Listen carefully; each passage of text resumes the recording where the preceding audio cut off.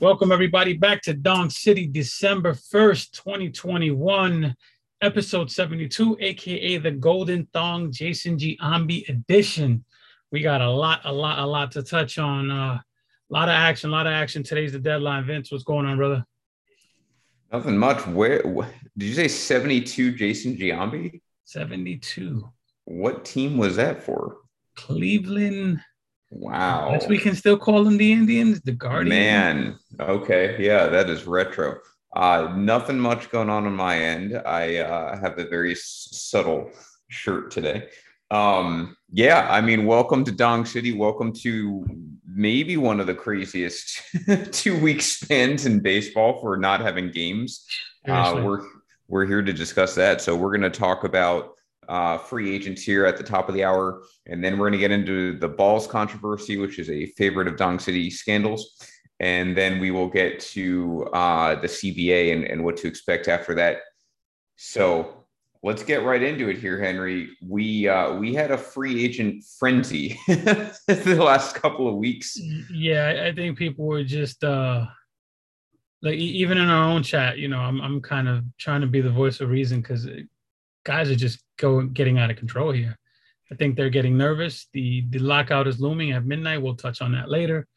I just think guys are getting nervous and they're grabbing whatever dollars they can get, as much guaranteed money as possible, and they're signing in places and teams that just don't make sense sometimes. Yeah, Excuse I me. mean, So here we are. we kind of knew this was coming to a degree, right? Like Yeah. we knew that there were going to be guys signing early that was reported. I'm surprised by who has signed early. We can go through that name now. Like there's some guys I expected. I didn't think they'd have a huge market. They want to secure their money. They're going into a CBA. It makes sense. And then there's major players who already signed early. And I can't for the life of me figure out why, but we'll get into that. I mean, we can get right into it now. We have Javi Baez. We'll start with him. Real quick, Yeah, before we continue, I'm sorry. I just want to hold this up. Can you see it? it's an L. That is an L. Vince, why am I holding up an L? I assume it's for the amount of money paid to Javi Baez to play baseball. No, this is Oh, from Marcus Crybaby Ash Stroman right here. oh yeah. I'm sorry. I know the news just broke before we went on the air, and I had that pettiness still in me, so I had to give Marcus Stroman that L. We will definitely get to Stroman in a second here. But so the Tigers making some deals early, and they're one of those like boogie teams that were named before the offseason started as Mm-hmm. like they're going to spend. Rangers were another one. And, to an extent, that's been true. They have spent, they've probably spent on guys I'm not particularly interested in. One of them is Javi Baez. So, I mean, look, if you're Mario Pages in baseball life, Javi Baez improves your team. So, I'm not arguing with that. He's not a guy I want on my team at this juncture, but he's going to improve the Tigers. That's a nice signing for them. 140 million. He's 29 years old. It's a 6-year deal. I don't have a problem with that either. I think the years are pretty good. And along with him, with the Tigers, Eduardo Rodriguez, one of the first signings, lefty, starting pitcher. He got a 5-year, 77 million. So they're kind of going into this mid tier, we'll call it, nothing over 200 million. And then, of course, yeah, I mean, those have been the two big ones for the Tigers until, you know, recently. It's funny. I thought Erod would get a little bit more than that, honestly. Yeah, I think it was probably fair. Erod's a really weird case because he has traditionally been very durable. And then the pandemic happened. He had those kind of scary heart problems, sat out that season, 2021. Great start, terrible finish. Yeah, I mean, he's a lefty. He's pitched in the AL East, so you kind of expect that he can Mhm. pitch probably in any other division as well. And he's going to Comerica. I mean, that's a big ballpark. So a Huge. lot different than Fenway. And he's 28. So yeah, I mean, I could see it going either way. I don't think that contract's that outlandish. And No, I think it's a I thought he nice, would get. nice My deal for point the is, Tigers. my point is, I thought he would get more. I thought he No, would I know. I'm command saying you. I don't Yeah, think it's that out. Like, I don't think he was that underpaid. I probably, gun to my head, would have guessed anywhere from like 65 to 100. yeah. I had him at 100 minimum. So Yeah. Um, so anyway, so yeah, so Baez and Erod, that's a nice start to the offseason for the Tigers. And that is the big thing to keep in mind. Henry and I have had this debate all week. calendar wise, we're very early in the off season, right? We only have 1 month down. And a lot of teams still have a lot of options, trades being one of them. We have not seen a lot of trades yet, at least not a lot of major ones. They have time for that. But the flip side is this has been an extremely busy November, maybe the busiest November ever. So Yeah, this the week was players nuts. are available don't match the calendar, is what I'm saying. And the reason for that we'll get to later on with the lockout coming in about 4 hours. But yeah, so that's what the Tigers have been doing. If you move over to the Giants, the most wins last season, they lost Gausman. They haven't really done anything to replace him yet. Brandon Belt, nothing really to talk about there. They did sign Scalfani. Yeah, sorry, for 320. What was it? 3 and 36. So 12 years. 3 and 36. Yeah, he's 31 years old. So again, for me, starting pitcher, 36 years old or less, I'm not really gonna have a problem unless they're like extremely injury prone. We move to one of the big winners so far early in the offseason. That's the New York Mets. Once again, Uncle Steve putting his money where his mouth is. He has had a big start to this offseason. Eduardo Escobar, 2 years, 20 million. Am I reading that right? Yeah, I guess 2 years, so. 20 million. Yep. 2 years, 20 million. Aaron Loop, who actually I think he went to the Angels. Sorry. So you had Eduardo Escobar, and then you also get into Starling Marte. That kind of came out of nowhere to me. He replaces Conforto Kenya, adding more outfield depth. I like both of those signings. I don't like the Kenya move. I love the Escobar move for the Mets. That's funny. I feel the opposite. I love the Kenya move. I'm okay with Marte. I'm not crazy about the Escobar move. And then I obviously the cherry on top, Henry, is they get Max Scherzer 3 years, 130 million. So that is the Trevor Bauer type contract. He actually did try and take credit for it while he's trying to stay out of prison. And you know what? Trevor Bauer, his agent, could kiss my ass. I'm gonna call that the Henry Maldonado Dong City special because I've been talking about GMs doing that for years now. I've been saying it for the longest. Contracts are getting out of control, 7, 8, 9 year deals. I've been saying for years. I think since this page, since Baseball Life was established in 2017, I've been saying you got to go high on the AAV and short on the years, and everyone is happy that way. And that's what people are doing now.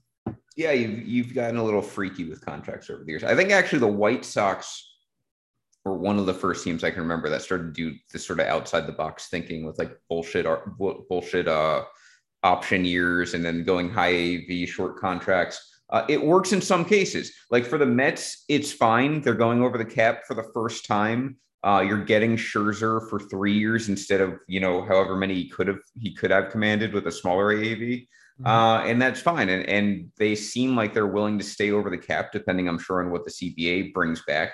If you're a team like the Yankees across the river, you're probably not going to want high AAV because their payroll is already high. Now, they did just reset the cap, but that's what I'm talking about. If you have a high payroll, you might want to go lower or longer in years, like they did with LeMahieu last year. If you have a lower payroll, you want to go higher because you get these guys off the books faster. So I think the Mets just for lack of a better analogy, hit a home run here. Uncle Stevie said he did what he said he was going to do. He said he was coming here to make noise and shake shit up. We all have the same old Mets jokes. I get it. We have fun with it. But at the end of the day, man, Steve Cohen came in and he gave Frankie Lindor a blank check, gave Max Scherzer a blank check. You pair Scherzer with DeGrom and you find me a better 1-2 punch in the last 10 years on paper. I mean, that's a stupid 1-2 punch.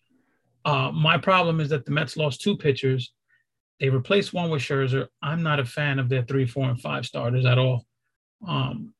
I love Scherzer and DeGrom. You put them in the playoffs and you can ride those 2 guys for 4 games collectively. I'm just not a fan of Taijuan Walker being your number 3. And I don't know what Carlos Carrasco has left. I'm not a fan of the rest of that rotation. I'm sure they'll address it. But kudos to Steve Cohen, man. He came in and no one had the Mets on Max Scherzer's radar. Everyone had all the West Coast teams.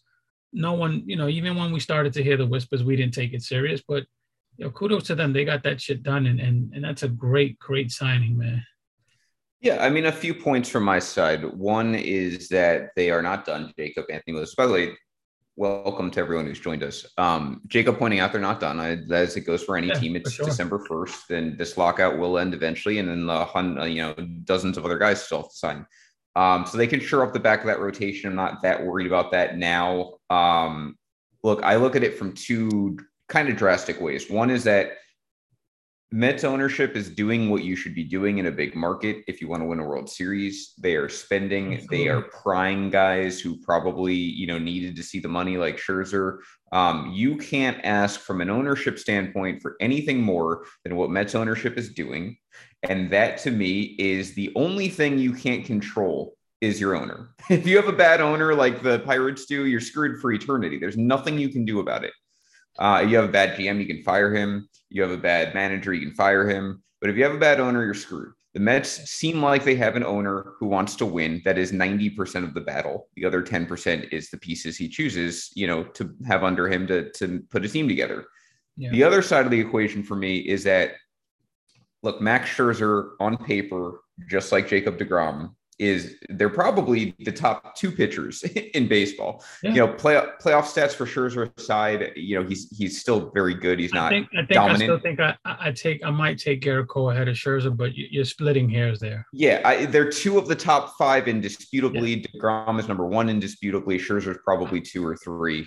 No matter how you slice it. My problem is that, and this goes back to what I said about DeGrom at the beginning of this season, they're two very low floor guys in that they may not be there in October. Scherzer was not there this October. He's only a year older. He's got 2,500 innings on that arm.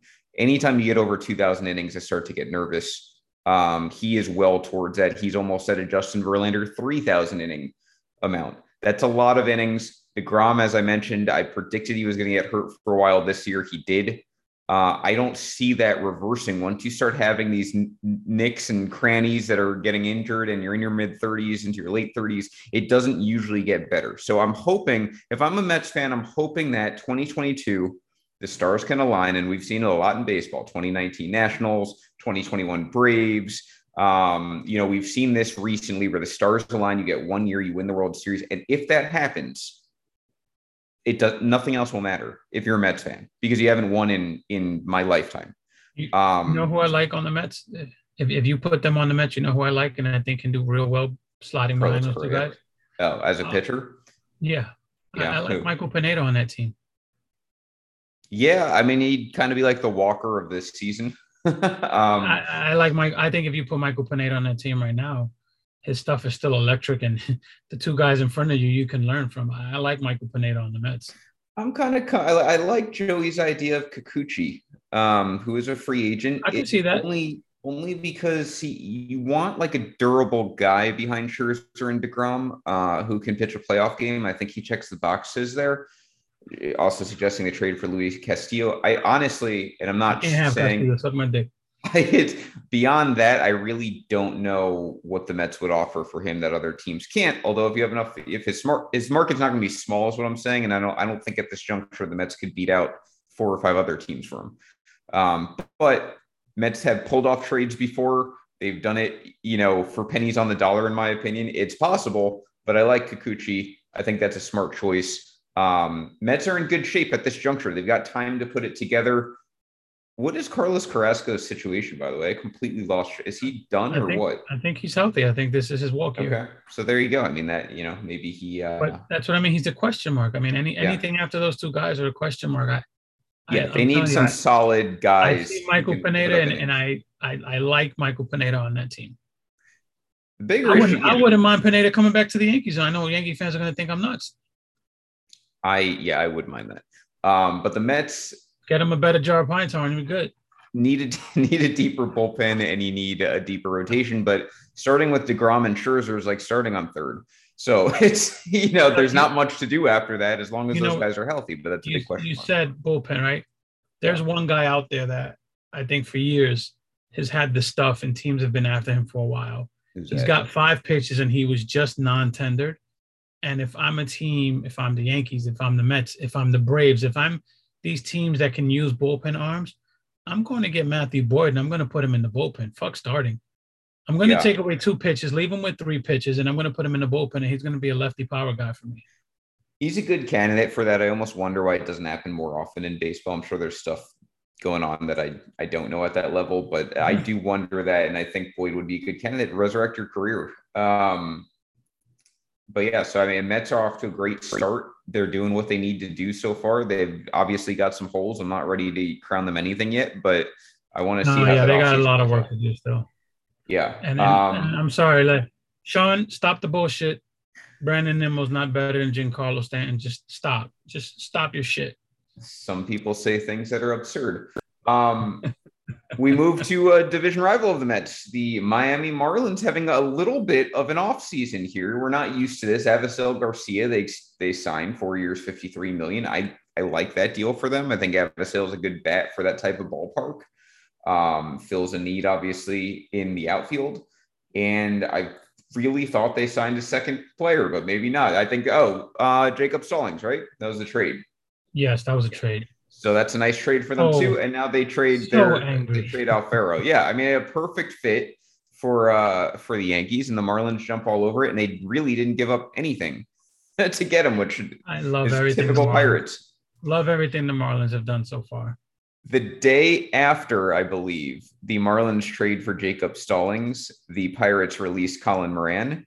I found a lot of poetic justice in those two moves, because the Pirates suck at making trades. And this I will remind everyone the Yankees offered a package that included Miguel Andujar, Clint Frazier, and a few others for Garrett Cole. And instead, they took that deal, and everyone is no longer on that team. Yeah, very Pirates thing to do. They have no collateral from it, and they got rid of their best player and someone who would draw fans to the ballpark, because Bob Nutting does not care about you if you're a Pirates fan. You should have stopped being a Pirates fan a long time ago until he dies or is fired or leaves. You ready for one of my early hot takes? Yes. Because I'm not afraid to say things that predictions go bad. You got to have fun with them, but I think this one is going to stick. Sure. The Miami Marlins will have the best rotation in the NL East. Okay. Well, look, they've Pablo, they've got Alcantara. I mean, Sanchez. Trevor Rogers should be healthy this year. Yep. We'll see. It's going to be interesting looking at the Marlins, who seem to have very young, healthy arms, looking at the Mets, who have dominant, older arms. We'll see how that plays out. You give me the Marlins staff with Jacob Stallings as their catcher. The Marlins will have the best rotation in the NL East. Don't be surprised they have the best rotation in the National League, period. Yeah, I mean, we've been on the Marlins bandwagon for like two or 3 years now. Takes a Yankee to fix them. Yeah, of course, takes a winner. Brian commenting, I had mentioned one of my biggest pet peeves in the corporate world earlier today is saying this is when you're on a virtual call, and then because like everyone knows who you are, like you can hear your voice, you're highlighted. If it's on camera, you especially know who it is, but people say it anyway. It blows my mind. I found that funny. So yeah, we go to, I'm going down the list here, seeing if there's any, the White Sox couple moves, Leury Garcia, not really much to write home about, but they do get Kendall Graveman. Again, this is what the White Sox do. They just kind of add those high caliber relievers and hope that they stand against the Astros, and then they don't. So we'll see what happens this October, if anything's different. Moving to the Rangers. Another one of those teams like the Tigers where you're like, they suck, but they're going to spend money. My most annoying thing in the winter is when you're a terrible team and you're spending money on free agents. Just drives me crazy. You have to do it at some point, but it drives me crazy. Let's be real. Who's always throwing the money around? It's the bad teams. It's always been like this. The teams that worry and they get scared and they want to bring fans in. All the bad teams are making the desperate moves. Of all the bad teams that made moves, I'm going to say the Mets are a bad team, but I think they bounce back the easiest. Detroit and Texas making these moves, they're not going to make them better right away. Detroit can be a little scary, but it's always the bad teams that make these big, ridiculous moves, which is why I keep telling you and other Yankee fans, calm the fuck down. Calm down. I will calm down when Gary Sanchez and Luke Voit are no longer on the roster. This is the hill. If they are on that opening day roster, we got Luke Voit is as good as gone. Luke Voit is as good as gone. We know that. We are as good as signing Corey Seager. So it's, I'll believe it when I see it at this point. I have no faith in anything they're doing. Step back from the ledge, man. Relax. It's December 1st. There's so many. started Look, on the ledge when last once season ended. once we have a deal in place, all the dominoes are gonna fall. The Yankees are gonna flex their muscle. You guys got to calm down. We can't sign every free agent that's out there. My concern is it's dominoes, like dominoes caliber is what they're going to do. Yeah, I don't care about Baez. I don't Right. care about Gausman. I don't think he's going to be a good fit in the. I mean, it's good for Toronto. They need a starter, but I don't think he's going to be the Gausman we saw last year when he returned to the AL East. I agree. Graveman, they don't need. Iglesias, whatever, good for the Angels getting the one good reliever that they get every year. Aaron Loop, I actually love that signing for the Angels. It's my favorite of all of their deals. That They was a also good signed move. Syndergaard. That's a smart move. Starling Marte could have gone either way. I mean, again, he replaces Conforto in the outfield. That's smart for the Mets. I could take him or leave him for the Yankees. James Paxton to the Red Sox, no interest there. Red Sox might get something out of him in 2023. We'll see. Scherzer, again, that's not the hill I'm willing to die on. I don't think the Yankees pitching is going to be the big issue. Corey Seager. I mean, Corey Seager's really like Verlander. It would have been nice that they put an offer in, I guess. I wouldn't have paid him what the Astros did, so I'm okay there. It's Seager. Seager is the one. Seager, by the way, going to the Rangers, one of their big signings. I agree. And hold on. Let me just get to the other guy. The Rangers signing John Gray, 4 years, $56 million. And they also go and they sign Seager. Now, here's where, Henry, I feel like you're going to interject in that it is 10 years, $325 million, which is an absurd amount of money for a guy who is A, not going to stay at shortstop, B, is injury prone, and C, is 28, is it? 28. 27. He's 27, but I think he's turning 28. The 10 years I can understand if you are a Manny Machado or Bryce Harper type offseason, where you are the two top dogs, and in Machado's case, the only infielder worth a giant contract. You got Carlos Correa here. He hasn't signed yet. It's just crazy to me that Corey Seager signed for $325 million. Corey Seager played 140 or more games twice in his entire career. Yeah. He's a big injury risk. He's have a lot of different injuries. Again, I think only two of them were like muscle injuries. I'm sorry, that's just, he's not a great defender. He's a good defender. You can deal with him. I'm tired of dealing with defense at shortstop. I don't want to deal with defense at shortstop. If Carlos Correa was left-handed, then he'd be the perfect fit, and this wasn't even a question. The Yankees need a left-handed bat. Yankees need a better defensive shortstop. I'm not giving 10 years to a guy that I don't already like on defense. I get it. We can move him to third base. I don't trust his injury history. We already got Stanton you worry about with injury. You already have Judge. You're going to always worry about Judge until the day he retires with injury, and we're going to sign him long-term. Aaron Hicks is always a question with injury. Gary Sanchez is a question. I don't want to add a $300 million player that I have to worry about injuries on this team with a shitty medical staff to boot. Yeah, it's Seager. I agree. Seager would have been a panic move.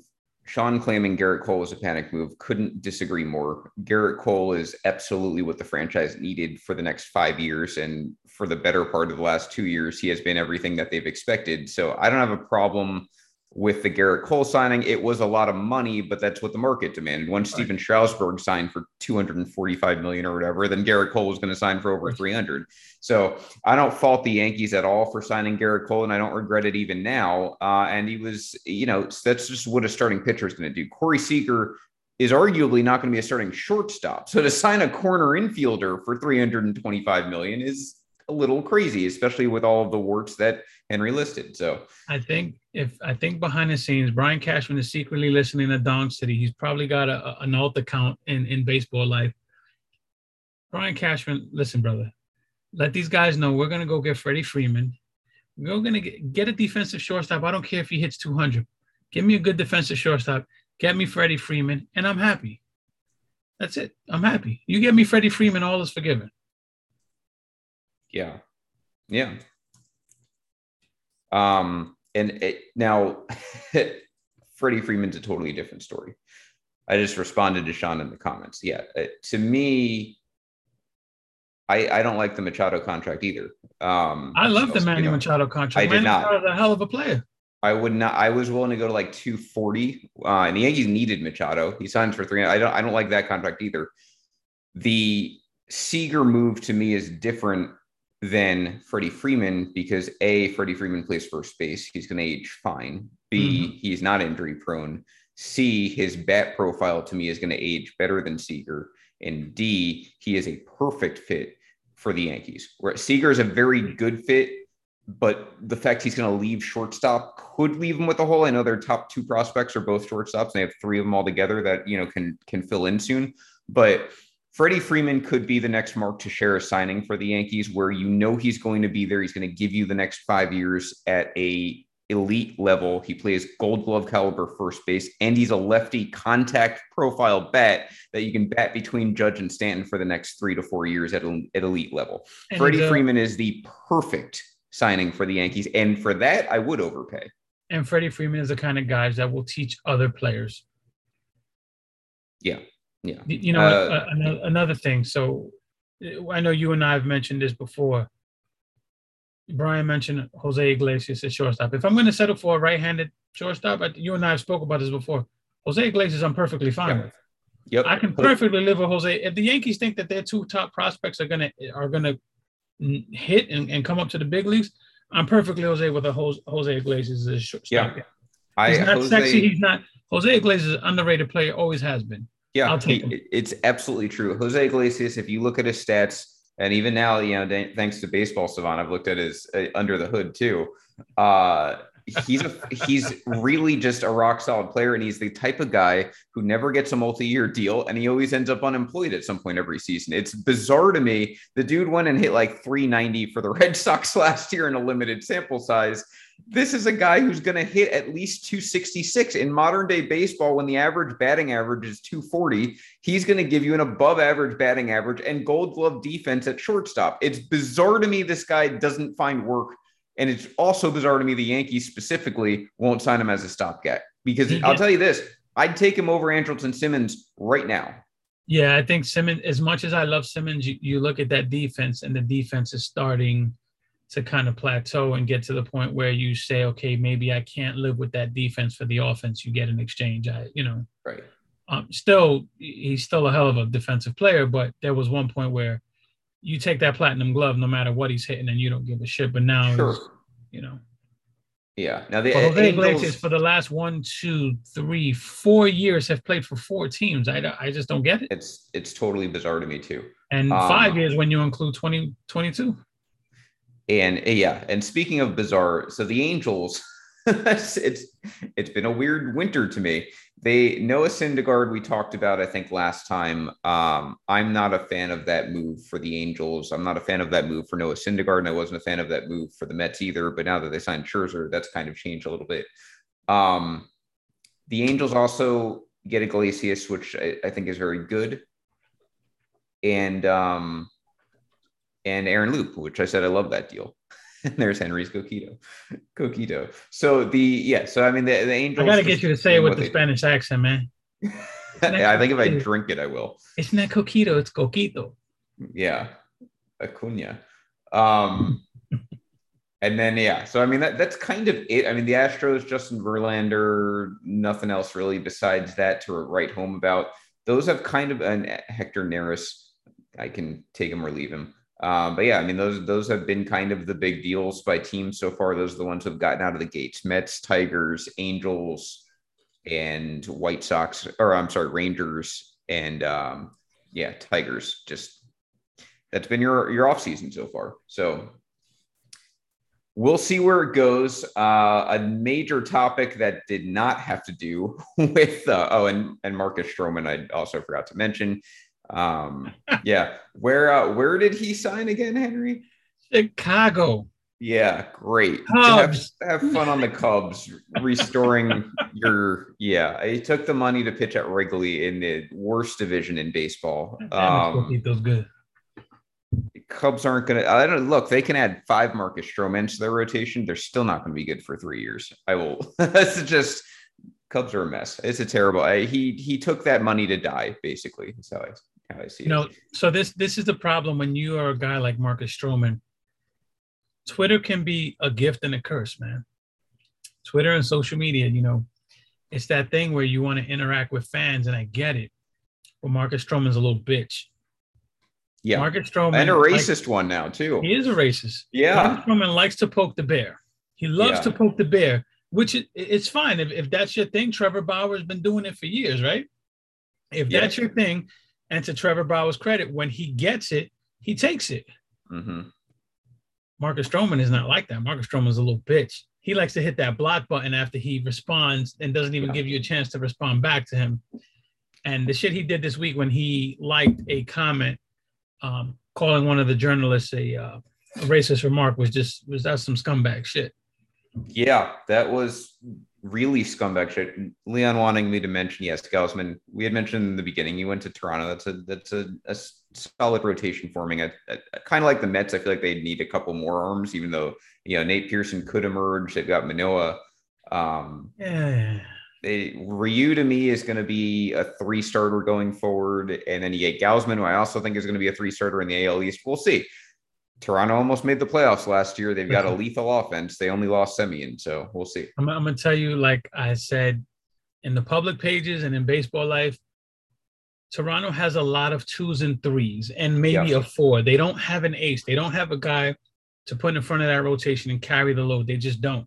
They have a lot of guys that can do things, and they have question mark. You slugging a baseball, whichever one of the 2 baseballs MLB is giving you, you slugging a baseball like Toronto slugs a baseball. Give me some pitching, and they don't have an ace. They don't have anyone who's going to start game 1. I don't trust any of those guys to start game 1.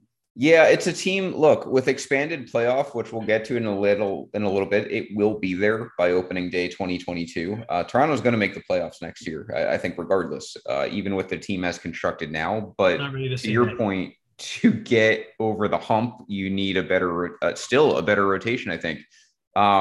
Now back to Stroman for a second. Yeah, I mean, here's my thing. And this is the start of the scandals. Marcus Stroman.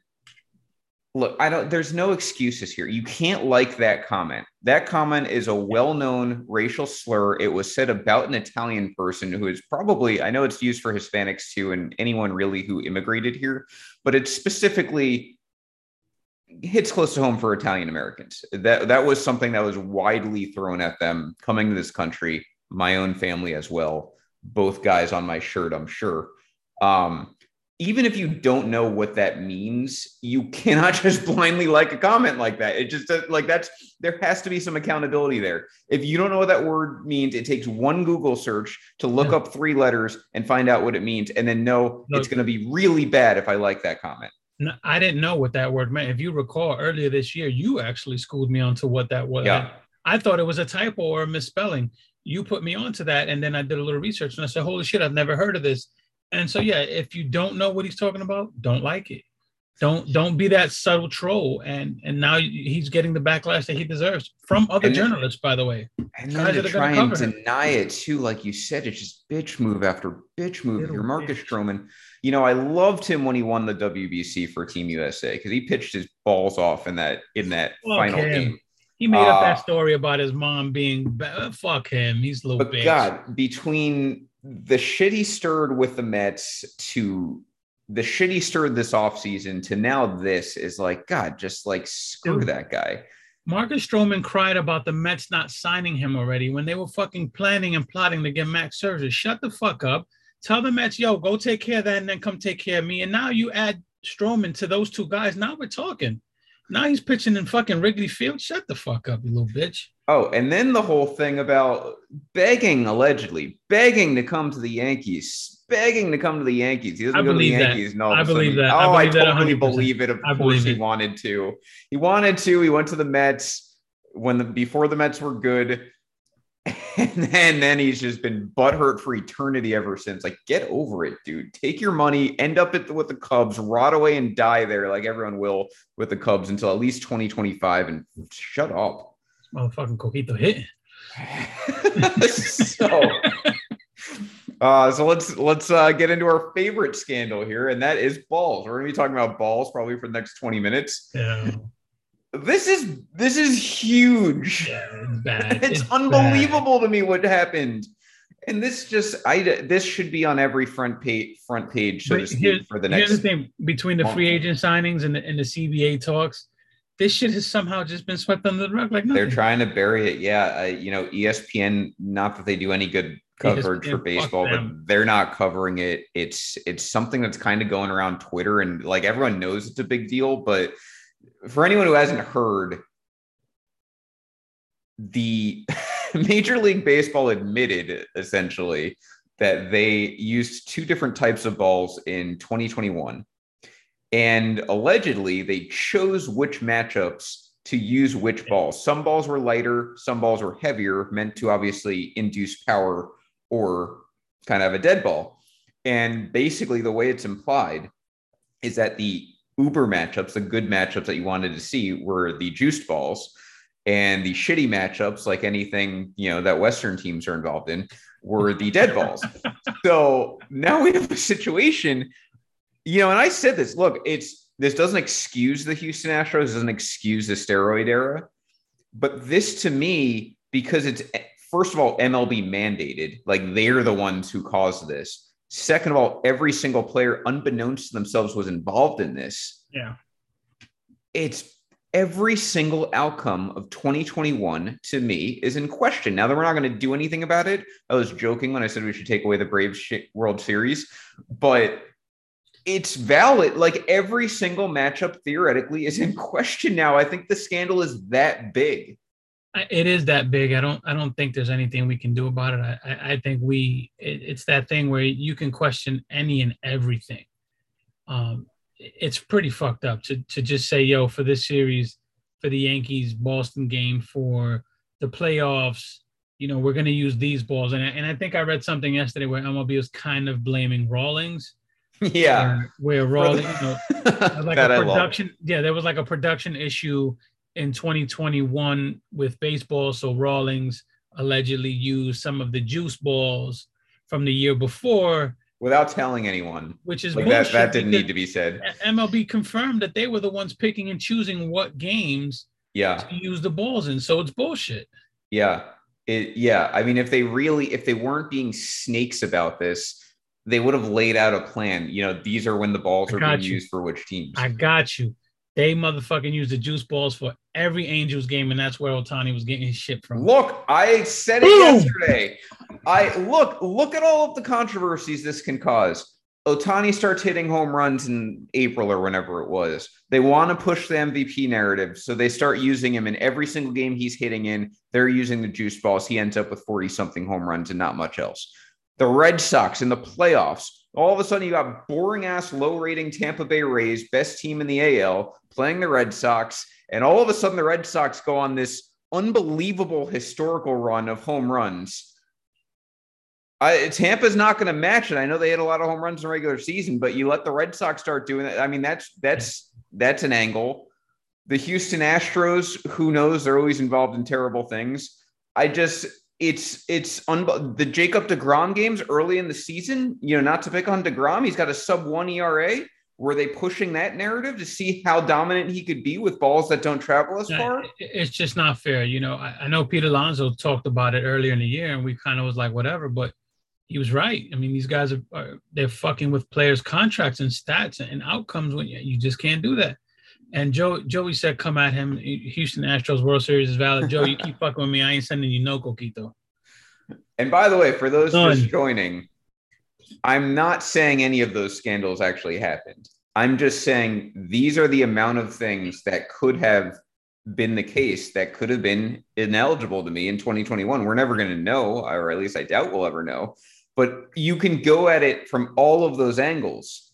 The Blue Jays down the stretch, they started scoring 9 runs a game come late August. They were dead in the water. All of a sudden, they started hitting home runs. That's good for baseball. Vlad's MVP candidacy. That's good for baseball. Robbie Ray's Cy Young candidacy. Yeah, all of whatever.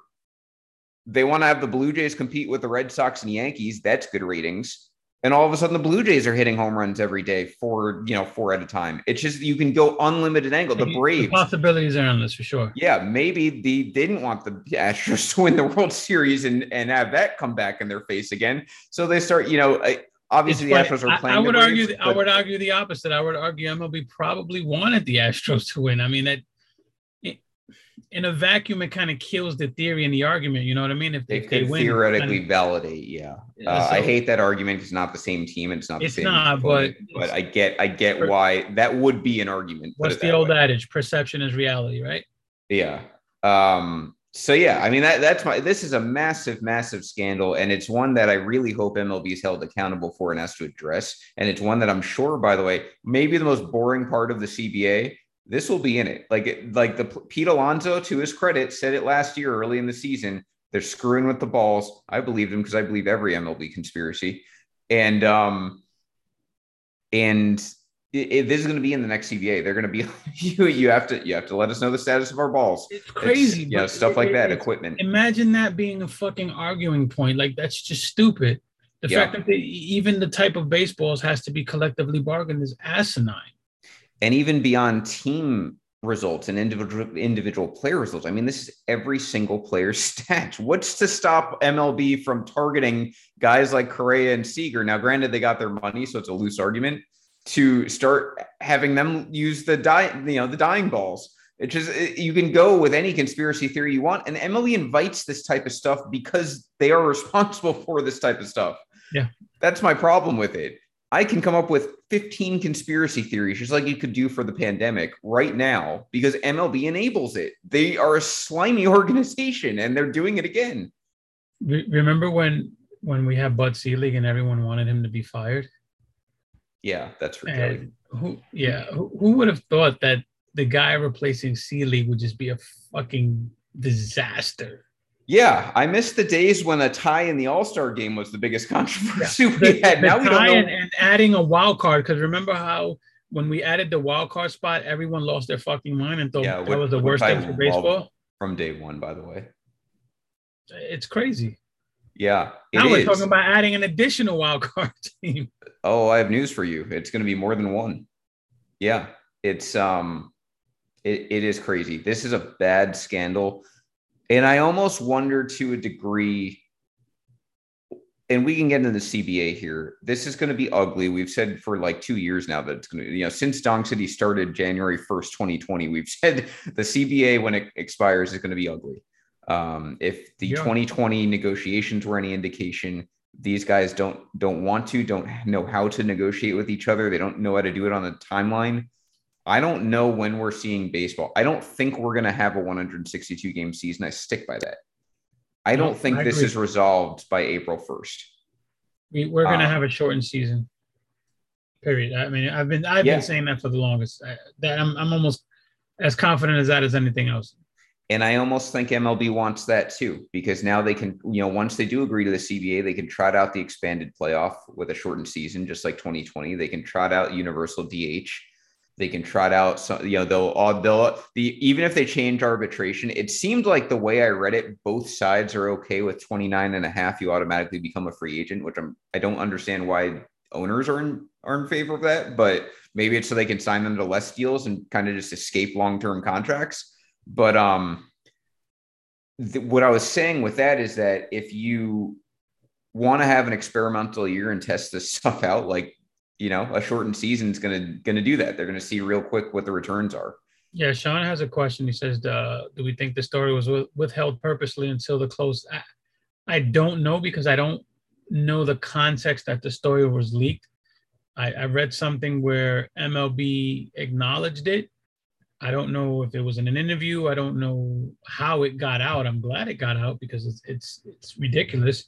But I don't know how it came out, and I don't know the context of all that behind it.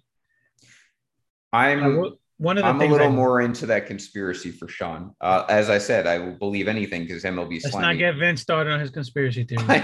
It wouldn't surprise me, put it that way. I mean, I obviously can't prove that that's the case, but the timing, we have to admit, is very suspicious. The night before the CBA is due to expire. I got a conspiracy theory for you. Yes. I heard Joey Gallo wins the MVP. It's coming. Yeah, that's next show. It's not a baseball one. It's a pop culture one. Yeah. Kris Jenner orchestrated the Pete Davidson, Kim Kardashian dating scene to get the heat off Travis Scott and Kylie Jenner with the concert tragedy. Travis Scott dating Kylie Jenner? Is that gave her a baby too? Oh, okay. I don't. I hope for 17%. I only know 3 of the like 17 Kardashian sisters, intimately. But yeah, look, I'll buy it. The Jenners. What I can tell you from everything I've read on all sorts of different sites is that they're very cunning. Both Chris and the other one, who I can't. I'm honestly drawing a blank. This isn't like a transgendered insult. But yeah. Turn to a pop culture podcast. The artist formerly known as Bruce and Chris are both in, from what I hear, very, very cunning and deceitful like that. So it wouldn't surprise me. I'm just saying, I heard it on the radio, and I usually laugh at conspiracy theories, but that one made me stop for a second and think. Caitlin, thank you. Yes, I could see it. Yeah, totally. I would buy into that. Joey with the assist with the right spelling too. Yeah, that was impressive. He got the Y. Ricky comes in with the wrong. I thought it would have been a K. Yeah.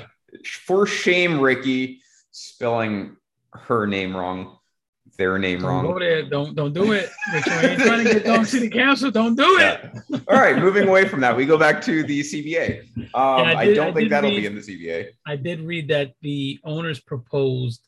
I read that they met, no lie, for 7 minutes today, and the meeting ended after the owners proposed a no cost of living increase and a reduction in the pension for the MLB players. Oh, God. So let's talk about this for a second. What a fucking insult. Owners want to not only pay less to guys making nothing in the minors, not only do they not want to fund guys making minimal in the majors, but led by Hal Steinbrenner, who, by the way, has a revenue of $600 million a year. Glad you said that, because that's who's leading the charge. Led by Hal Steinbrenner, they want to lower the luxury tax from 210 million, which it was this year, to 180 million. So they want to lower it by 30 million. No talk, by the way, of a salary floor. No. There was, that only came in effect if there was $100 million salary floor. From the owner's standpoint, yes, or the player's standpoint? Well, okay. that was that. So the original proposal was $100 million salary floor. The owner said we would do that if you lowered the luxury tax to 180. Fine. All right. I'll give them that credit. But at the end of the day, all that means is that the big markets don't have to spend as much, which is what Hal wants to do, as evidenced by this offseason when he has spent nothing. Sean, you're not going to win the battle. You're not going to win the battle of billionaire versus millionaires. The Yankees have signed less free agents than the Marlins right now. It's December 1st, bro. But look at the optics. You have the Yankees doing nothing, and then you have Hal Steinbrenner lobbying to lower luxury tax by 30 million. I don't care about optics. If at the end of the season you're holding a trophy and everything works out, optics can take a back seat to reality. I don't care about optics. I don't care that every other team is signed. The Texas Rangers, the Detroit Tigers signing guys to fucking over $500 million in free agent contracts doesn't move me. That doesn't do anything. It doesn't move me in 2028. It moves me in 2022 when the Yankees are in a World Series window. And you got Hal Steinbrenner, the owner who makes the most revenue in baseball, saying, I want to lower the luxury tax, which I just reset during a World Series window, by another 30 million, while players ask for 30 million more because they're asking. Billionaires are always going to act like billionaires. I don't care what they look like. I don't care who they root for. Billionaires are billionaires, and at the end of the day, they make their money by being conniving bastards. I will say this: Jerry Jones isn't asking for a lower tax in football. Jerry Jones is a cunt. He is, but he's not asking for that. It's bad optics for Hal Steinbrenner, and it's transparent. And this is what the owners want. You know, Bob Nutting's never going to agree to $100 million floor. Of course not. So that's pie in the sky. I mean, Max Scherzer makes, what was it? The opening day, Max Scherzer makes more money than like 3 of the team. 5? Was it 5? His AAV, I think, is 3, but 5 teams have less than $50 million payroll. So 5 teams would have to more than double their payroll to meet the floor, whereas the teams to get under 200 million, I mean, the Mets just went up to like 265 or something insane. But I think it's probably the Yankees, Dodgers, Mets, and maybe like 2 other teams, or maybe 1 other team. But they don't have to cut their payroll in half They have to cut it by like maybe a third. So that's the big difference. The fastest way out of this is having a short-term deal and trying to come back at this in another couple of years. That's just the fastest way out of it. Coming right off of a pandemic year, no fans in the stands and limited, TV revenue. I think their best bet is try to get a 1 or 2 year collectively bargain deal and try this again in a few years when revenues are topping 13, 14, 15 billion dollars. Yeah, well, let's focus on what they have in common. Both sides want an expanded playoff. That's definitely going to happen. Absolutely. The only question is going to be 12, 14, or 16 teams. Someone's asking for 12, someone's asking for 14. I've seen rumors for 16. Personally, I would actually like 14. I think 14 is a sweet spot. Yeah. My whole thing is, especially because you're probably going to go to 32 teams eventually, I like it being less than half. I do think 10 out of 30 is a little too exclusive. So 14 out of 30 is fine with me. I know the NFL does, well, now they do 14 out of 32. 14. So I think ultimately everyone's should be at 14, 32. NBA and NHL have 16. I think it's too many. So I would be fine with 14. I would say you keep your divisions. Obviously, division winners are an auto bid. Then there's the top 4 records after that. And then after the first round, I would reseed. That's how I would do it. And 3-game wild card. 3-game wild card, yes. 7-game ALDS, 7-game ALCS. That's 3-7-7-7 I would do. And I would say that 3-game wild card, I think the only thing out of 2020 that I loved was that play in best of 3 where it was all on the road. The top seed wild card. All 3 games all in one stadium, no travel and no off days. Yeah. I agree. So that to me would be perfect. I don't know why anyone would have a problem with that for an expanded playoff. I don't think it saturates anything. I think it's just catching up to the rest of the sports. And I love the back-to-back because you get penalized for making the wild card. If the Braves showed you anything, is A, making the playoff matters, B, winning your division matters still. Yeah, you would have to do game, off day DS. Because that means your ace is going on 3 days rest if you win, no matter what, and that's the penalty. But then you should reseed, in my mind. You should always reseed. It just makes too much sense. Yeah, so that's how I would do that. The other thing they have in common: universal DH. If you are still hanging on to pitchers batting, it's ending. Yeah, we said it was going to end. We said that 2021 at worst would be the last year you see pitchers hitting, and I think we're going to be right because I think 2022 universal DH is coming. There's already teams negotiating with Nelson Cruz. Yeah, I saw that in the NL. So listen to me, they're either really, really confident or they're really ballsy, and I'm going to go with they're just confident because to invest that kind of money and then you don't get it, he's unplayable, so he has to be a DH. So they're confident, and it's mutual. I mean, those two things are mutual. Those are the starting points. Hopefully they're going to use it as leverage chips, but they both want that. If I'm the players, I'm saying you want us to play more games for the same money. The offset to that is shorten the season. Bring it back to 145, 146 games. Yeah. Start the playoffs.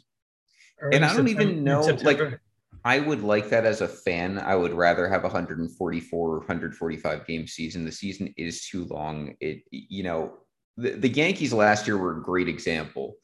We were miserable for like 4 months of that season. It was so mediocre, and they made the playoffs anyway. The season is so unbelievably long. Yeah. And if you cut the season, the expanded playoff won't compensate for 16 regular season games. You can add something like World Baseball Classic every year, or you can make the All-Star break a week long. Don't do it. Don't tease me. Those are things that would help the brand in my mind. But in addition, tease me with the World Baseball Classic. It should, in my mind, World Baseball Classic should be every other year because I think a team should celebrate being a champion for more than a year. And the All-Star break should be an entire week off. And there should be more things added into the All-Star break, not just a celebrity challenge, home run derby. If you're not going to give Puerto Rico a team, at least give Puerto Rico the World Series, the World Baseball Classic finals every time. Fine. I think that's a good idea. That stuff is a no-brainer to me. And by the way, the expanded playoff brings you way more revenue. We found that out in 2020. It's like billions of dollars or whatever that it brings you. So it's making more money. and it's playing more games. I mean, that is stuff that should be sexy to the owners. Now, the universal DH creates more jobs for players, so that should be sexy to the players. And it seems like they're both in agreement on free agency starting at 30 or 29 and a half. I still don't necessarily agree with the age component of that. I still think it should be time. Well, where it might come in handy is that they are way differed. Well, owners don't want to change anything about the ARB system right now. And why would they? Because they can manipulate things and it's been working great for them. By the way, I'm sorry. On that, if you're the players, you have to find a way to get rid of the Super 2. Yeah. You have to. Well, that they essentially want to cut a year of pre-ARB, is how I interpret it. They want you still have a Super 2 situation. Well, the Super 2 benefits the player, right? Because those are players who get that extra year of eligibility, not the ones who get screwed like Chris Bryant. Correct. Yeah. It can kill them. So, yeah. They basically want a 5-year arbitration period and only 2 years of pre-ARB. So they want to cut a year of pre-ARB. I get why the players would do it. You want to get free agency earlier in the player's potential prime. I get it. I don't understand why the player would want that. Would want what? I'm sorry, the owners would want 29 and a half. I don't either. That's the one thing and maybe I read it wrong, but I am pretty sure it said both sides were amicable to that. The only thing I can think of is maybe it is a way to build the first building block towards non-guaranteed contracts. Because if you sign a guy at 24 for a 10-year deal, and it's essentially you have to amicably agree at 29 and a half to continue. Like maybe that's the way they're interpreting it is. We can get out of any contract. Don't open that window, bro. That's not yeah. Well, that's what I'm saying. So that's not going to happen. I would be shocked if the 29 and a half thing happened. If the players somehow lost guaranteed contracts, you just blow up the whole fucking union. They'll never let it happen. It can't happen. Yeah. But I'm saying this is we see this in politics all the time. It's you do something seemingly innocent or very minor, and then you just keep doing that over the years, over and every time the CBA happens, and then eventually get to non-guaranteed contracts. So it wouldn't surprise me if owners did that and then manipulated it, is what I'm saying, just like they did in 2016 with basically everything in the CBA. So that's what they're up against. I mean, there's a lot of money being made, $10 billion plus in a normal year. And basically players want a bigger piece of that pie and owners want to spend less. It's a tale as old as time. And I will always be on the player side. They are the talent. Of course. They sacrifice their body, their time with their families, everything. This is our annual reminder that if you are the type of person who sides with owners in CBA negotiations, you are a moron. Just a total idiot. He means asshole. Yeah. Any word you want, because that is capitalism in a nutshell. Is these players have all the leverage in the world because they can do something owners can't. Not anyone, but many people can own a baseball team. Yep. And they hire people to do the jobs to run a baseball team. Players play. The superstar players do something no one else on the planet can do. That's why they get paid that much. So to say that they should not be paid that much and owners take on more risk or whatever bullshit, I don't know how you can say owners take more risk when players physically play. Like if they tore their ACL tomorrow, it could ruin their career. The shittiest of players that we can sit back and say this guy's a bum is a fucking all-world athlete who runs laps around anyone else. Like the worst player in baseball is like a world-renowned athlete. You know what I mean? Yeah. Yeah. And it's crazy because people are like them shitty players like Brandon Nimmo, them guys are I'm just kidding. It's crazy because people are like, well, in my job, if I asked for a pay raise, I'd get fired, which I'm like, first of all, look, I'm in that industry. That's not the case 99% of the time. Yeah. And in this climate now, you can literally walk down the street and just get another job if that happens. So no one's doing that anymore. But even if that were true and you felt like, okay, I want to compare myself to a player, why would you want that player to get paid less? It doesn't make any sense for your own life. Like, why do you want that to be the norm just because that's your norm? The other argument I hate is it's a kid's game. Like, no, shut the fuck up. It's a $12 billion industry. It's a game played on a $12 million industry. Yeah. And yeah, I mean, Sean, it's a fair point. Yes, a lot of this is negotiating. I'm not going to side with every single thing the players ask for, but overall, players should make more money. They should get a bigger piece of the pie, and owners should be spending more because they're generating way, way more revenue than any individual player is. And they need to have a floor to make things competitive. It's crazy because you have guys like us, and you just sit back and you say, yo, revenue should be split 50-50. And I think everyone would be happy with that 50-50, not 49-51, not 50-50 is more than fair for both sides.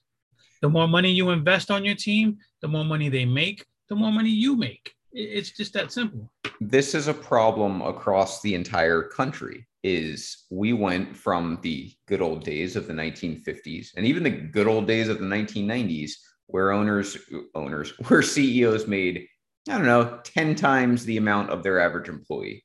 And they were millionaires and they could afford whatever they wanted. And they paid their employees and their employees were loyal and they had job stability and lasted 30 years in that factory.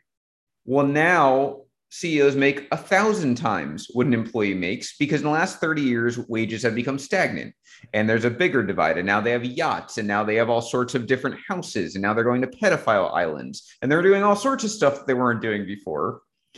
And now we have that problem in baseball too, is the owners want to pocket more and more money. Bob Nutting doesn't want to spend a dime ever. Jason Kendall, 6 years, $60 million in the 1990s is the largest contract in Pirates history. You can't tell me. Yes. $60 million still largest free agent contract in Pirates history. And you can't tell me Bob Nutting is keeping that team and it's worth less than what he bought it for. Right. It's worth probably 1,000 times what he bought it for. Owners have to force guys to sell teams if they're not in it for winning. Like they have teams that are just in there, just, yo, let's have fun. Let's just make a shitload of money. Fuck the fans, fuck the players, fuck everything. We get these TV contracts, we get these concessions, we get sales at the parking, and they shift it to us. Who's the middle? You know how much me and Hardy for 20 games, only 20 games, we pay $8,500. Holy shit! For 20 games, that comes out to about $200 and something a game. Right now, we do have good seats, but we pay $8,500 a game. You know what that gets us? The opportunity to get playoff tickets, one game per series. Right? One game per series. It's all you need in Yankee land these days. And when you buy the playoff tickets, you have to put a deposit on the next season's tickets in order to have accessibility. Wow. So I'm sorry, when I sit here and yeah, Hal Steinbrenner, spend some fucking money. I tell you guys to relax, but it's gonna happen. They're gonna spend money. They have to spend money because you have guys like me, guys spending a hell of a lot more money, and the product is not matching our expectations. The prices are going up, concessions are going up, everything's going up. The product on the field is not. And I'm sorry for my argument like 3 months ago with Mehul in Baseball Life, but this is how you get through to owners. It's the only way to get through to owners is touching their wallet. Any billionaire can tell you that. So yeah, if Hal Steinbrenner doesn't spend, and he's a great example, obviously it's a big market and he's not spending money. If he doesn't spend money this offseason, you have a team that's gotten worse 3 years in a row. You have a team that didn't listen to most of the fans and rehired their idiot manager. You have a team that has made no improvements to a team that was boring last year. I mean, they were boring. There's no other way to describe it. If you go into 2022 defiant with your middle fingers up to the fans need to stop going. And if the fans stop going, that becomes embarrassing. You lose revenue. And that's when owners are forced to do something. Now, in Bob Nutting's case, he didn't really need to. He's on welfare from other owners. But in the Yankees case, they would have to. Check this out. I have a friend who had a pizza spot in Yankee Stadium inside the Mohegan Sun Bar. Awesome. Do you know what the Yankees charge? And I'm sure the other teams do it. You know what the Yankees charge for licensing? A licensing fee for vendors to be in the stadium. They pay the Yankees $100,000. I was going to guess that. A license fee. Yeah. To be able to sell their shit in Yankee Stadium. There's money being made left and right. I can take my phone from my seats and I can order food that's delivered to me. Yeah. Subsequently, I can actually go on Uber Eats. Yankee Stadium is on Uber Eats. Think about that. How fucking lazy do you have to be as a human? Yankee Stadium is on Uber Eats. There's different sections on Uber Eats. You can order your food ahead of time, and then there's an Uber Eats line to pick it up. Yeah. These teams are making money hand over fist with corporate sponsorships, with corporate branding all over the fucking place. I'm sorry, you got to put the product back on the field. You have to. Of course. And Sean, they will stop going. I mean, Yankee Stadium's never going to be barren. But I disagree. I've always disagreed with that. Fans won't stop going because when your baseball team is exciting, when your team is good, when they're doing crazy shit, hitting walk off, when your baseball team is exciting, you want to be a part of that. Yeah. When you're home watching the game and shit's going on, you want to be there. When you hear those fans, when they're chanting, when they're doing crazy shit, you want to be a part of that. I agree with Sean. I think fans will never stop going. Yeah, they will, because if the team sucks, you're not getting that. But here's the perfect example. 2018, Yankees averaged 43,000 a year. 2021, it's 24. Now, some of that is pandemic related. A lot of it is not all of it. Related. It's 17,000 fans a game, the difference. So, I mean, it's hard to compare this year. So at the beginning of this year, if you weren't vaccinated, you had to be vaccinated to go in the Yankee Stadium. And if you weren't, you had to show proof of a test, a negative test. People don't want to go through that. So attendance this year is kind of skewed. We really can't look at anything after 2019, at least until, people are allowed in. 2013 had Derek Jeter still and Mariano Rivera for a very bad team, and it still drew 3,000 less than 2018. You can't tell me there's not a difference in a team being good and a team being bad and attendance. You just can't tell me that. I think the Yankees are a different monster, but I don't think fans will ever stop going to baseball games as long as the team is competitive. They don't have to be really good. They just have to be competitive. When Tino Martinez a few years ago, I wish it was a few years ago, a couple of years ago when he was, I don't remember the stretch. He had like 4 or 5 games. He hit a home run every game. I was there for a couple of them. I was trying to get tickets every fucking day to Yankee Stadium to possibly get a home run. Yeah. When I see teams are coming into town, whenever the Angels come in town, I always make it a point to see Trout. No matter what, I go to Yankee Stadium to see Trout. Yeah. I'm not saying no one would show up to a game. I'm saying less people will show up to a game. And that is how it's here. 2009 Yankees last World Series, same stadium. 5,000 more fans a game than 2018 when they were, than 2013, 4 years later. There's a difference there. All right. So, for a living, I'm in real estate, right? Yeah. And finance. All right. At one point, we were looking to put a hotel on 125th Street in Harlem. It would have been a Marriott.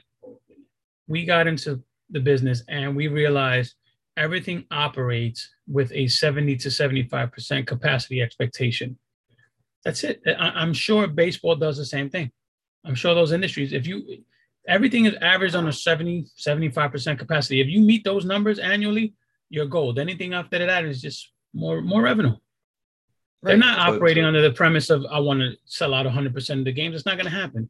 It's shitty parks like Fenway with stupid seats that they sell you on nostalgia and historic when it's a shitty park. Those guys sell out every day because there's only like 20,000 seats available. Yeah, they have like 37,000, I think. Let me sit on the monster. It's fucking stupid. It's a shitty park. But they sell you history. 70% capacity is all they need to meet all their benchmarks. Sure, but it's still more revenue. Those seats still exist. They're still making more money. It's like when you eat KFC and it comes with the gravy. Instead of eating the chicken, you dump it in the gravy. That's just extra shit. It's still good, but that's just the extra shit. Look, I think if you asked a billionaire, hey, do you want 5,000 times 81 games for tickets, extra revenue? He'd probably say yes. Of course, if you're billionaires are greedy fucks. Yeah. Now, if you want to do that over the course of years and add that up and say, by the way, to make this all go away, you just have to sign one guy to $100 million contract. He's probably going to do that. That same billionaire knows he's going to hit all his benchmarks with just 70% capacity. Yeah, but I mean, that's also not the only way you can make it felt. Sean just mentioned TV revenue. That TV contract, go look at what happened with hockey with TV contracts. if people stop showing up to games and having less interest overall, and I'm not saying it's going to happen for baseball, it would take an effort of the entire sport, not just the Yankees. But yeah, if you lose interest, if you lose demand in a supply and demand economy, then those TV contracts become less money. And then you're talking billions of dollars. So the path exists. I'm not saying it's easy. I'm not even saying it's going to happen. But the only way to get through an owner is to be indifferent. It's not to show up to games anyway. It's not to show your blind loyalty to a fan base and start buying their shit every year. It's to be indifferent. That's the only way that you can get through to an owner, especially one on a high stage with a spotlight under them, like the New York market. Bro, that's look, it. There's only a handful of owners in all of sports that you can genuinely say, yo, that dude cares about his fans. Say what you want about Jerry Jones. He's one of them. Yep. Mark Cuban is another one. I'm drawing a blank right now. George Steinbrenner, when he was alive, was one. Yeah. There's guys that just care about their fans and they want to bring a championship to their city. They didn't give a fuck about money. All the other owners, they're not like that. It's all about money. Yeah. And I guarantee the business, money and technology. So anyone who's a Yankee fan this year, in addition to having the Yes Network, their own network, now they have an app, a Yes app, which is phenomenal. So they have this app. You can get it on your smartphone. You can get it on your tablet. You can get it on your computer. You watch the game anywhere you want. Players need to make sure they get a portion of that revenue. Yeah. Because that innovative technology is amazing. Those views count towards viewership. And Sean's right. TV contracts are bigger and better because of shit like that. So I can watch my Yankees. If I'm on vacation and I'm in the Bahamas, I can watch the Yankees on my phone through an app or on a tablet. I don't have to be stuck at home anymore to watch them. I can watch them on the go 24/7, watch highlights, watch all the stupid shows they put on. Players got to get that revenue too. Absolutely. So we'll see. Strap up, strap in. There's no more player moves. So there's nothing more that's going to happen from now until whenever this ends. We only have the CBA from here on forward. Maybe a couple of weeks from now, we'll kind of have to see how this goes now and see what other scandals can come about and make things interesting. Yeah. Where do you think Story and Correa go? Because those are probably the two biggest fish left, right? Like the biggest of the big. Freddie Freeman's up there, but I think Correa and Story are probably the biggest guys. I think that I'll make a few predictions. One is Matt Olson definitely gets traded. Of course. Two is that I still think Freddie Freeman returns to the Braves. But if he doesn't, it will be the Dodgers. I have zero confidence that it'll go to the Yankees, even though it's a perfect fit. To answer your question, see, Correa is interesting because we really don't know where his priorities lie. But I would probably, and Baez is now on the Tigers. Well, yes, we really don't know who's going to pay for his priorities. I guess a better way to phrase it. Who is the other player he's named? Story, the two shortstops. Trevor Story. I think that the Phillies are an intriguing option to me, maybe for a Trevor Story type. The Rangers have taken themselves out. I think the Dodgers are probably out on the shortstop market. I think the Tigers have taken themselves out. I feel like you have a juicy, I think the Mets aren't done, but I feel like it's going to be Chris Bryant. That's kind of my gut feeling. Who do you think? Because I know you're dying to tell me. I don't know. I think Correa may have shot himself in the foot because he's in a market where there were so many options. The two biggest teams with big pockets and a need are the Rangers and the Tigers, and now you take them off the board. Yeah. So if you're Correa's people, do you tell him plan B is to get more AAV for less years and try to make up the money there? Now, does that become more attractive to a team like the Mets? I predicted Correa to the Mets for about 3 years now as a third baseman. And in that time span, he's somehow become a better defensive shortstop. Yeah. We're getting some interesting comments on this. Sean thinks Bryant to the Mariners. I don't agree with that. Castellanos. I like Bryant to the Mariners to replace Seager. Yeah, KB Lamet's what I would say. We saw some Correa to Boston. I don't think so. I don't think that's the way Keim operates. And plus, you then have to talk me into trading Xander Bogaerts. I know that he's a free agent, I think, after next season or the year after. I can't remember, but it doesn't make any sense to me. That's not what Keim does. I mean, I know it's what the Red Sox do, but that's not what he does. I would be shocked if Carlos Correa went to Boston. Yeah, I don't see that. I see Boston going all in on a first baseman, whether it's Rizzo, Schwarber, or Freeman.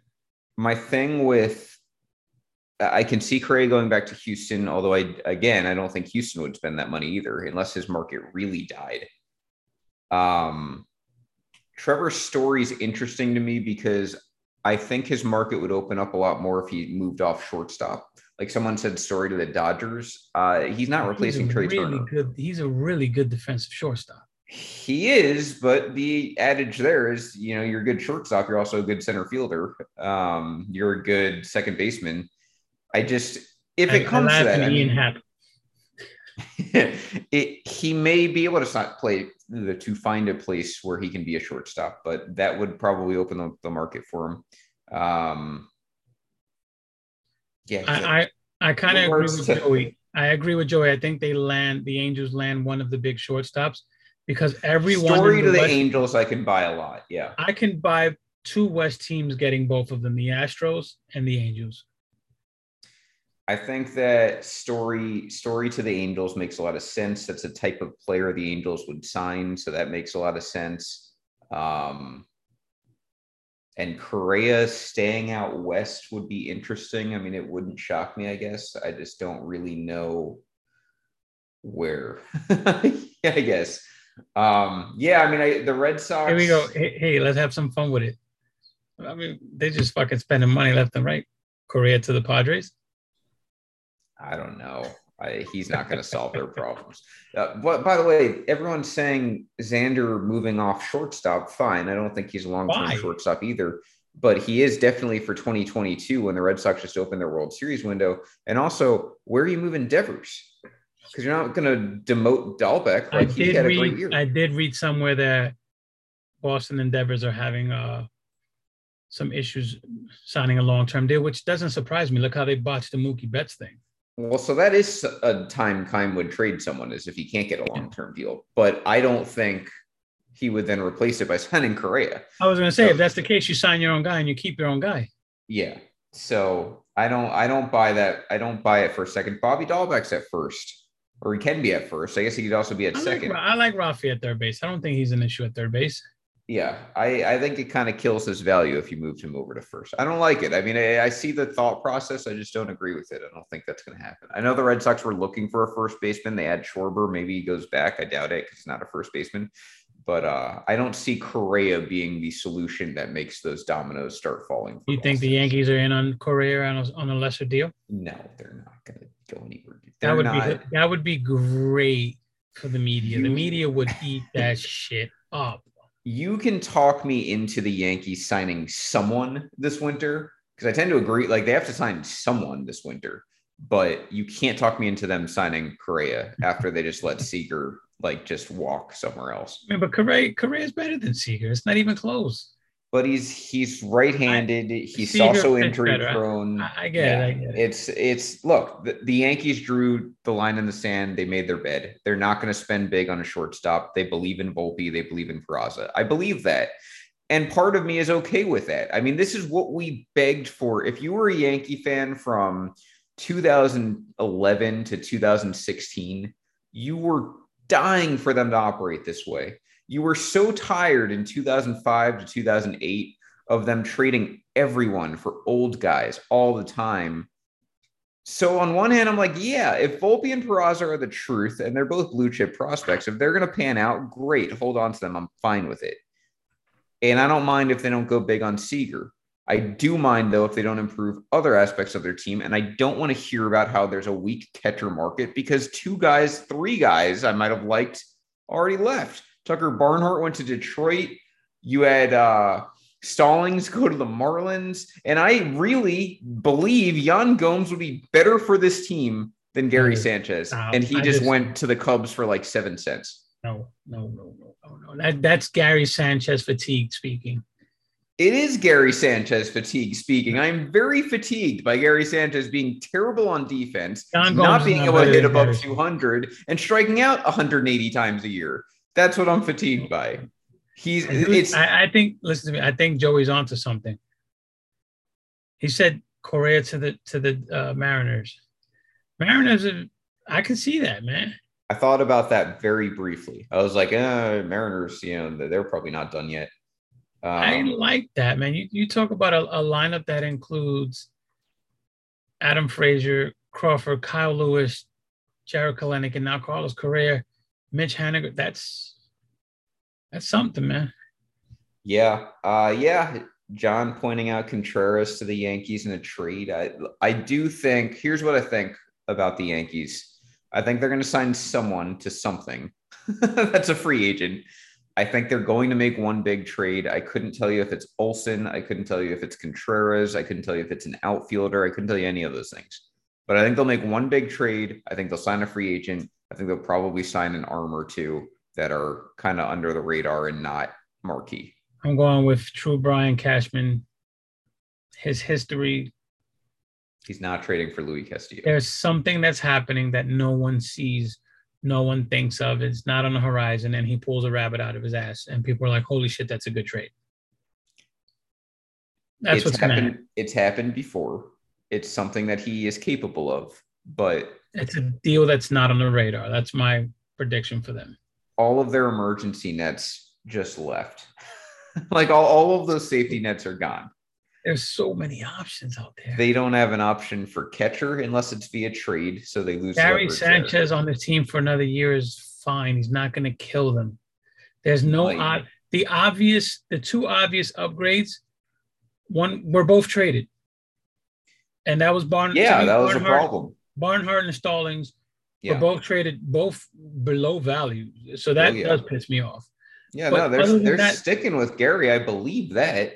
There's no one I'm going to go out there and say, like, this is my guy over Gary Sanchez. Look, we are, as Yankee fans, we are believing Gleyber Torres because he hit over 300 from August to September because he moved back to second, is going to be that guy again with unjuiced balls, which, by the way, is 2 great years worth of juiced balls. We think he's going to turn it around at second. And then we think, and I believe this, Aaron Judge is almost league average in a strikeout rate. He's improved that much, but we're believing he's going to stay healthy, and we're believing he's going to do that again. And then we have Giancarlo Stanton, and then we have Joey Gallo for a few full season, and then we have Gary Sanchez, and right now we have Gio Urshela and his jello legs at third base. So it is the same problem I had with last year's team. It's too many risks. They have not signed a single safety net that could have helped any of this. And no, it's Joey Gallo. I think I agree with you. He's going to have a rebound year. He's not going to strike out. He's going to have a monster season. He's going to get paid. He's still going to strike out almost 200 times. That's my problem. Is you've got too many guys who are going to strike out over 150 times. That's my problem. Is Gallo, Sanchez, Stanton, Judge are 4 guys who might strike out a lot. And that's too many. That's not what World Series teams are built on. The Braves didn't have that. The Astros don't have that. The Red Sox don't have that. It's unbalanced, and I hate it. They'll be fine. We'll see. I don't know where those answers are coming from, but I do think that there will be a trade in one free agent. I just don't think it'll be enough, as has been the case the last 5 years. Joey Gallo's going to be fine. Joey Gallo, put it like this. I said it before. At the end of the year next year, Joey Gallo is going to have Yankee fans split between guys that want to extend him and guys that don't want to extend him. If you get me Joey Gallo hitting 6th and you get me a middle of the order left-handed hitter to split Judge and Stanton, what that would do is it would have DJ leading off. You can have whatever batting second. It could be Hicks. It could be Torres. It could be whoever. I don't care. You have Judge 3rd. You have this mystery man batting cleanup left-handed 4th, Freddie Freeman. You have Giancarlo Stanton 5th, and you have Gallo 6th. Then I am okay with Gallo, especially if Gary Sanchez is not batting 7th. Insert Freddie Freeman as Mystery Man. Mystery Man Freddie Freeman would solve a lot of problems for me this winter. But until that happens, and it won't, I have a lot of issues with how they're going about this. They'll be fine. We'll see. Step away from the ledge, brother. Step away from the ledge. Oh, I am straddling the ledge right now. It's Coquito snapping. Send me some Coquito. I might move a little bit away from the ledge, but it's Say certainly it right, goddammit. Say it right. Say it right. Yeah. So anyway, we'll be back at a date. We'll advertise as we do. But yeah, I mean, I guess Henry just have to sort of see how the CBA talk and scandals and anything else plays out. We'll see if we have some news. We will not be back next week, but maybe the week after. We have a question about Castellanos. I don't know where he's going, but not the Yankees. Outfielders, there's so many outfielders. I mean, I think I'd rather have Conforto than Castellanos. By the way, I would also like Conforto. I know he's not a lefty, but that's the type of batting profile I would have no problem with platooning with Aaron Hicks. Castellanos is just not a good defender. I mean, that's what kills him. Yeah. Can he go back to third? I don't know how his defensive metrics are there. No. I'm looking at the outfield, Delano DeShields, Corey Dickerson, Jared Dyson, Adam. I thought Adam Eaton signed somewhere. Oh, Conforto's a lefty. What am I talking about? Yeah, go sign him right now. Brett Gardner's out there. Yeah, I swear to God, if you bring back Brett Gardner over Michael Conforto, I'm going to lose my mind. Like, there's no reason Conforto can't fit into that outfield and give it at least, he might have his own problems, but at least it gives Hicks, there's a plan B there. I love Castellanos' bat. I don't like him on defense. So you put me on a team where he can DH and play the field maybe once or twice a week, and you can sell me on that better.